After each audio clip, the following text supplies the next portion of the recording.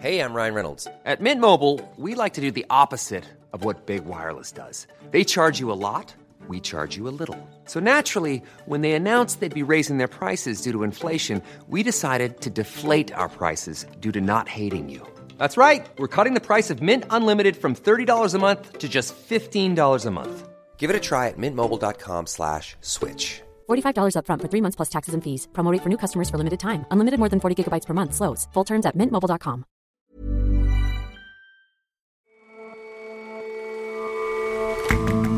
Hello and welcome to The Intelligence from The Economist. In New York, I'm John Fassman. And in London, I'm Jason Palmer. Every weekday, we provide a fresh perspective on the events shaping your world. A decade ago, the rape and murder of a young woman led to reforms aimed at making India safer for women. But a more recent killing of another young woman in Mumbai is a reminder of how rampant domestic abuse there remains. And Johnny Johnson was the last surviving member of the famed Dam Busters, the British squadron whose daring bombing raids destroyed 2 huge German dams in 1943. Our obituaries editor reflects on an unexpected hero of the Second World War.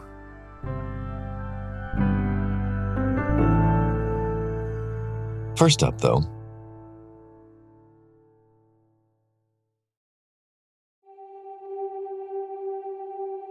outside the office of Japan's Prime Minister today, protest.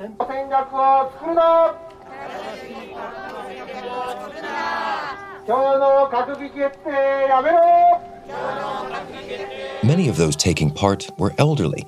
They were around back when Japan's post-war constitution, framed around pacifism, was first drafted. Outlining the results of his occupation policy to date and guiding Japan into the ways of democracy, MacArthur makes a solemn plea to all nations to follow Japan's example in forever renouncing war. Today's suitably peaceful rally was against a new set of measures that seemed to run counter to that cornerstone of Japan's defense policy since then. The Constitution renounces war as a country's sovereign right. Japan doesn't have an army, it has what it calls self-defense forces. But geopolitics has long strained this idea, not least because Japan's powerful neighbor China looks increasingly aggressive. So the Japanese government today approved a brand new national security strategy along with 2 other big strategic documents that basically set security and defense policy for years at a time.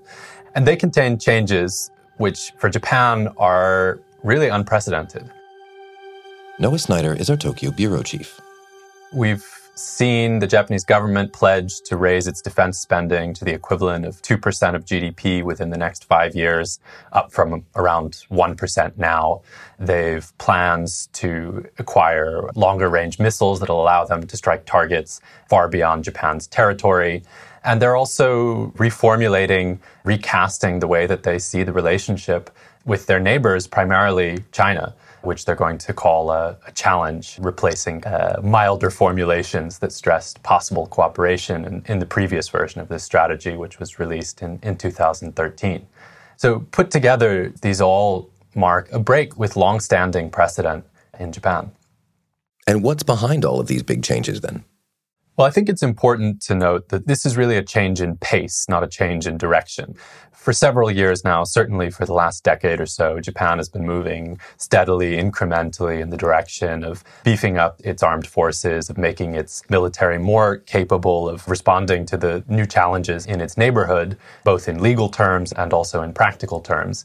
Those challenges are myriad. They have North Korea on one side, they have Russia to the north. Russia's invasion of Ukraine this year has also had a massive impact on public perception of these issues. But really, the primary thing on Japanese policymakers' minds is China, which under Xi Jinping has become far more muscular and far more outspoken about its plans for its neighborhood.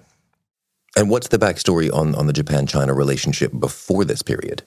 Well, actually, as it happens, this year is also a big year in Japan-China relations. It's the 50th anniversary of the normalization of diplomatic relations between the two neighbors and sometime foes.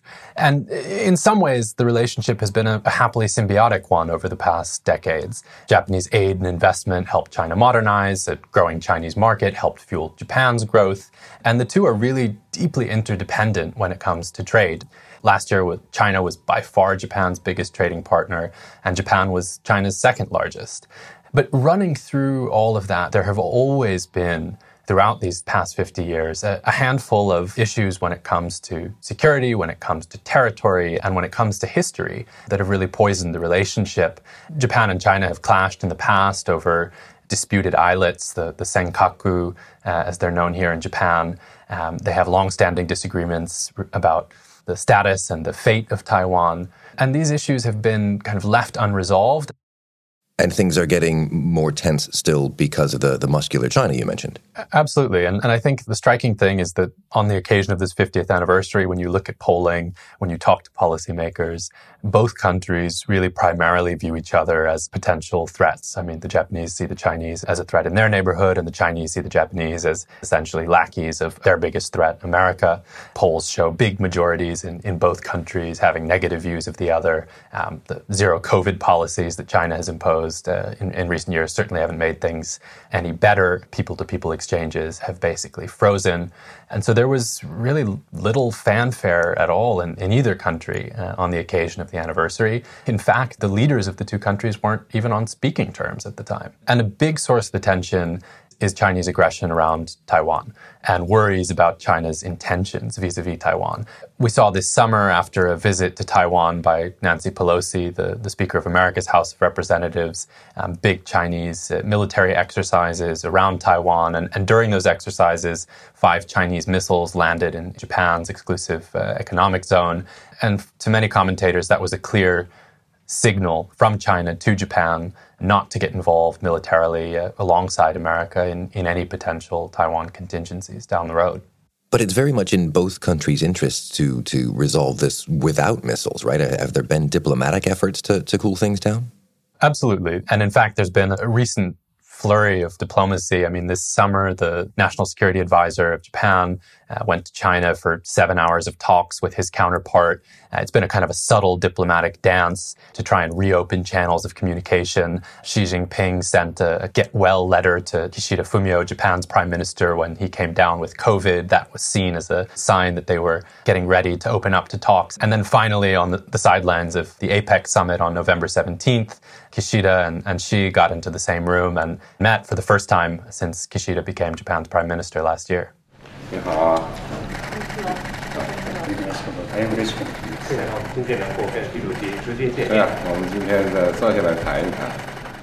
the two exchanged warm greetings as the cameras clicked away, and it was a short meeting, but it was one that left both leaders sounding slightly more positive notes. So in public, Xi was talking about building a relationship that meets the demands of a new era.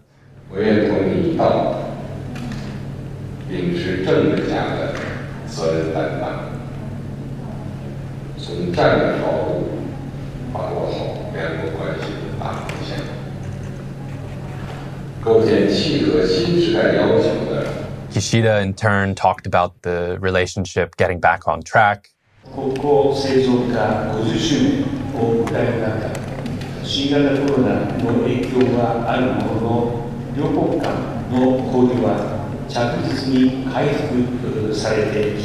But for all of the warm atmospherics, the tensions still remain. And we saw just days after their meeting, heavily armed Chinese Coast Guard vessels sailing into Japanese territorial waters near those disputed islands.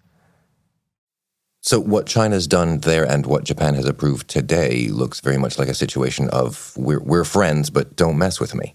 I think there's a lot of that going on. I mean, both sides have as we've discussed, a huge economic interest in keeping trade going. The Chinese, especially as they're coming out of zero COVID, they need, the foreign investment and technology that Japan can help provide.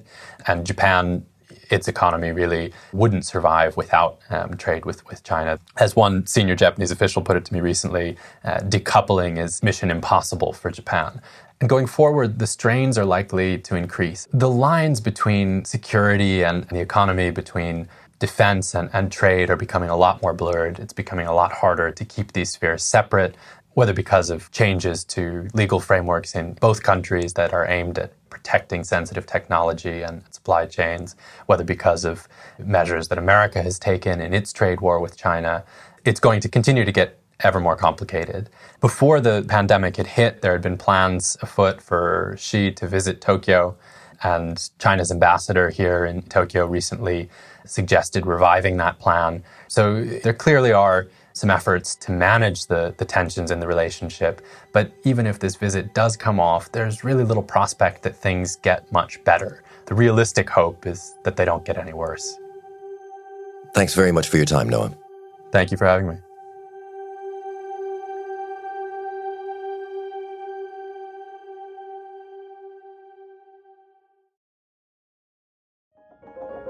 We hope you enjoy listening to The Intelligence as much as we enjoy making it.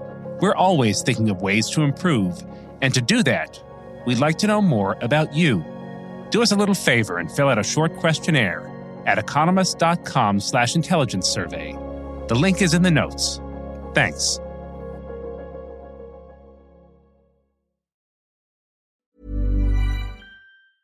Ryan Reynolds here from Mint Mobile. With the price of just about everything going up during inflation, we thought we'd bring our prices down. So to help us, we brought in a reverse auctioneer, which is apparently a thing. Mint Mobile Unlimited Premium Wireless. How to get 30, 30, bit to get 30, bit to get 20, 20, 20, bit to get 20, 20, bit to get 15, 15, 15, 15, just $15 a month? Sold! Give it a try at mintmobile.com/switch. $45 up front for 3 months plus taxes and fees. Promo rate for new customers for limited time. Unlimited more than 40 gigabytes per month. Slows full terms at mintmobile.com.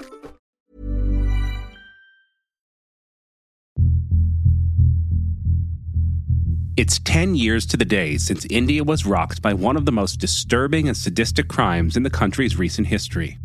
The 23-year-old medical student was attacked after she boarded this Delhi bus, shown here in CCTV footage.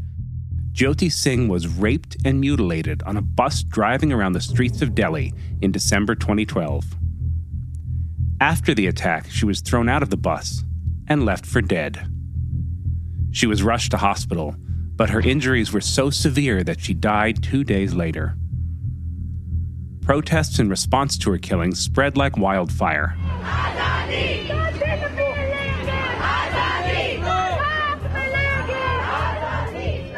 Up and down the country, thousands took to the streets. In 2020, 4 men were hanged for the crime. Her death ushered in a national conversation about gender-based violence in India and led to a number of reforms. But the threat of violence against women never went away, and earlier this year, the country was reminded of just how far it has left to go. Very sadly, gender-based violence is still a really big problem in India. Lena Schipper is The Economist's South Asia bureau chief. This was brought into focus again recently following the murder of a 27-year-old woman by her partner in Delhi. And she'd reported him to the police previously, quite a long time before she was killed, but that didn't help. And the whole case really underlines how terrible the situation still is for women in India. Now, you said it was a big problem. Do we have a sense of just how big it is, how prevalent it is? It's really difficult to know exactly, partly because statistics are pretty poor, partly also because it's a taboo subject. There's a lot of shame associated with talking about it. Women who are affected don't necessarily want to tell anybody. And reliable statistics are very hard to come by, but those that do exist suggest that domestic abuse is routine.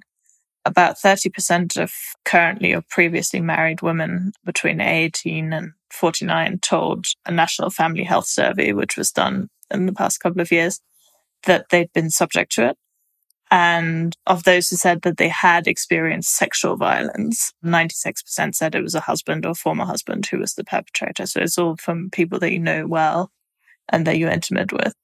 There are police statistics which tell us something about the cases that are reported. In Delhi, the capital of India, recorded 6 cases a day of rape and 15 of cruelty by husband or in-laws during the first half of this year. And activists tend to assume that in the case of rape, at least, those numbers reflect about 10th of the total incidents.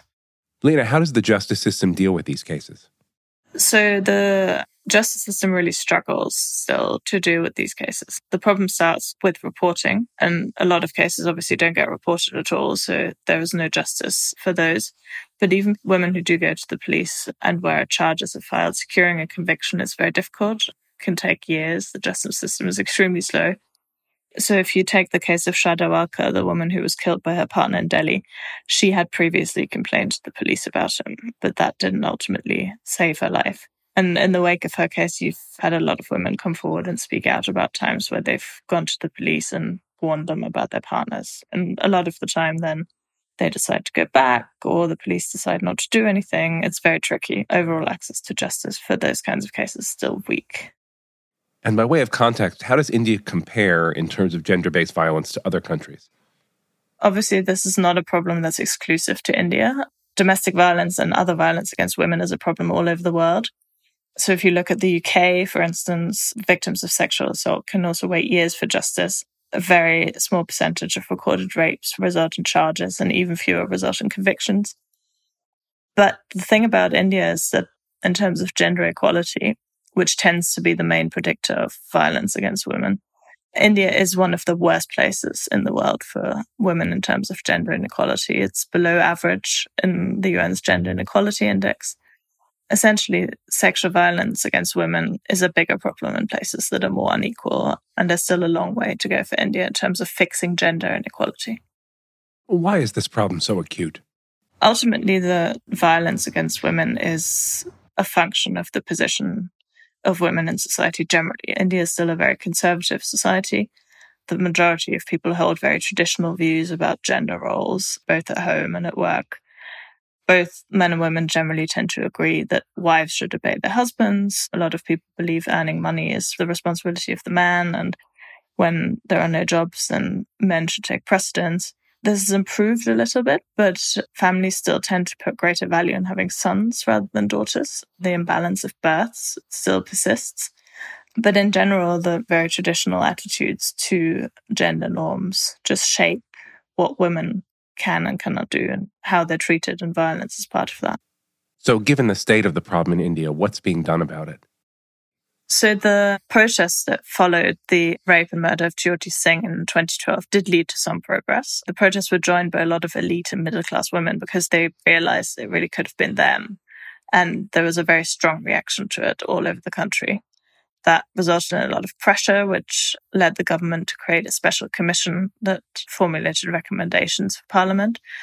And several laws were passed and made it easier to prosecute sexual assault and related offences like stalking or voyeurism. There were fast-track courts set up to try rape cases, and the police really tried to improve hiring of female cops. They created women's help desks and all-female police stations in several states, which has been shown to at least improve reporting levels of violence against women. And if you look at the more structural level, the Supreme Court has actually played a very big role in promoting gender equality. It's expanded in recent years women's right to inherit property. It's expanded access to abortion for single women, and has also stressed the importance of sexual autonomy in relationships, specifically in a ruling that decriminalized adultery. So it's obviously illegal to commit violent acts against your wife, but rape in marriage is not recognized as a specific crime in and of itself at the moment, and there's an ongoing campaign to change that. Ultimately, Lena, do you think these shifts will lead to a material improvement in women's safety in India? One reason for hope is that if you look at the percentage of women who say that they've experienced domestic violence, it's obviously still disturbingly high, but it's lower than it was a couple of decades ago.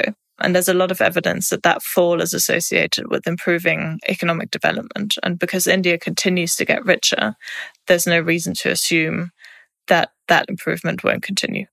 Ultimately, I hope that all of these things will lessen gender inequality and improve the situation of women. But as we saw, sexual violence is only one aspect of the generally sort of disempowered position of women in a country, and that's underwritten by social norms and beliefs and particular roles. And as long as these things don't change, it'll be very difficult to substantially improve the situation for women.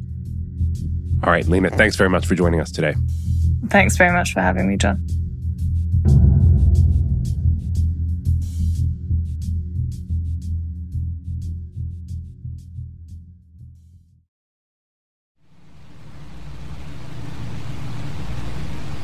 When Johnny Johnson got to the Sorpe Dam in Germany during the Second World War on the night of May the 16th, he was very surprised to find no other aircraft were there. Anne Rowe is The Economist's obituaries editor. because he was engaged in one of the most important, although top secret, missions of the Second World War, which was to breach 3 German dams: the Sorpe, the Eder, and the Möhne, and therefore flood the Ruhr, which was the industrial heartland of Germany as it is now. It was where the Nazi war machine drew all its steel to make its armaments. And therefore this was a huge mission which was possibly going to change the course of the war.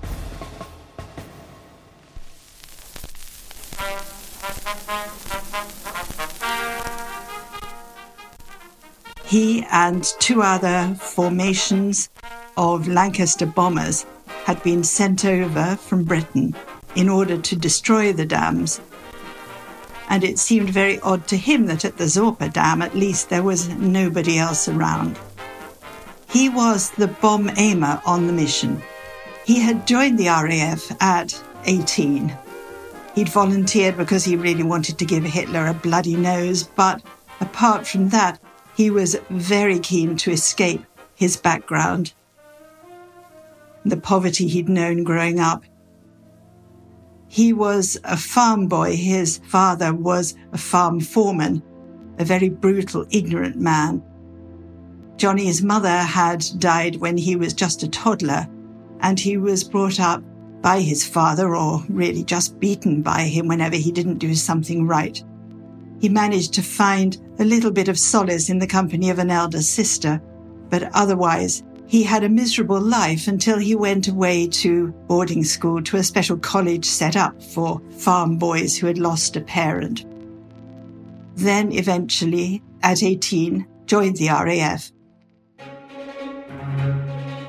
He and his crew, which was first of all called Squadron X, rather mysteriously, and then Squadron 617, had been training for months for this particular mission over Germany. They didn't know anything about it as they were doing it. It was supposed to be top secret. All they knew was that they were flying very low level over lakes in the English Midlands and training on practice bombs. They were bombs that were set spinning in the bomb bay and then released, and they bounced over the water. The crew that Johnny Johnson was attached to was going to make for the Sorpe Dam. Now, this one was different from the other 2, and you couldn't use the sort of fancy bomb sighting equipment that went with the new weapons. He simply would have to rely on instinct to know where to drop the bomb, and they would have to fly along the whole length of the dam at very low level in order to drop it where it would breach and let all the water out. So on the night of the raid, they got over the dam and did their flights backwards and forwards, and he simply couldn't for a long time find the right place to drop the bomb. He took 9 goes at it until the rear gunner, the comedian of the crew, suddenly said to him, "Will somebody just get that bomb out of here?" And on the next run, as it happened, the 10th run, he delivered it. He realized that he was at the exact spot he needed to find. He had found it purely by instinct. And as he let it go, there was a heartfelt thank Christ from the rear gunner. And when they got home, they found that the plane was really in some state of dilapidation, but at least they had survived it. Much worse, and fairly soon, they learned that, in fact, it had been an appalling night as far as losses went. For a single operation, they'd lost 8 aircraft, and 3 had had to turn back. And out of 133 crew members who went, 53 had been killed. And Johnny Johnson said the mood back at base that evening, instead of being celebration, which it could have been, because the other 2 dams had been extremely successfully breached, and in fact the water had poured out, and the whole area, as he looked at it out of the plane, was like an inland sea. So the other 2 formations of Lancasters had actually done their job well, even though there had been considerable losses there. But still the general mood about the raid was one of commiseration, not celebration. However, it brought a huge surge in morale in Britain to think that this raid had happened, that it had severely damaged Germany's industrial capacity.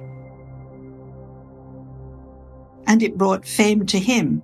There was a film made of the raid called The Dam Busters with a very catchy tune. Tonight they are 617 Squadron. Tomorrow the world will know them as...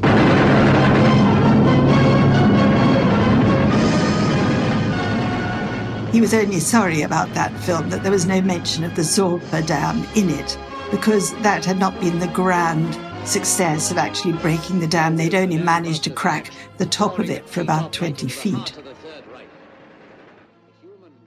He was a very busy man afterwards. He was training to be a navigator. He had a lot of family duties, a very happy and involved marriage to his wife, Gwyn. He didn't really think about the raid, as people often don't after a war. He didn't particularly want to talk about it. But after Gwyn died and he was disposed just to hide away and not see anyone, his children encouraged him to come out and speak about the raid himself. Because gradually the members of the crew were dying, and he needed to speak up for those who had made this sacrifice, and in particular for those who hadn't returned. Anne Rowe on Johnny Johnson, who's died aged 101.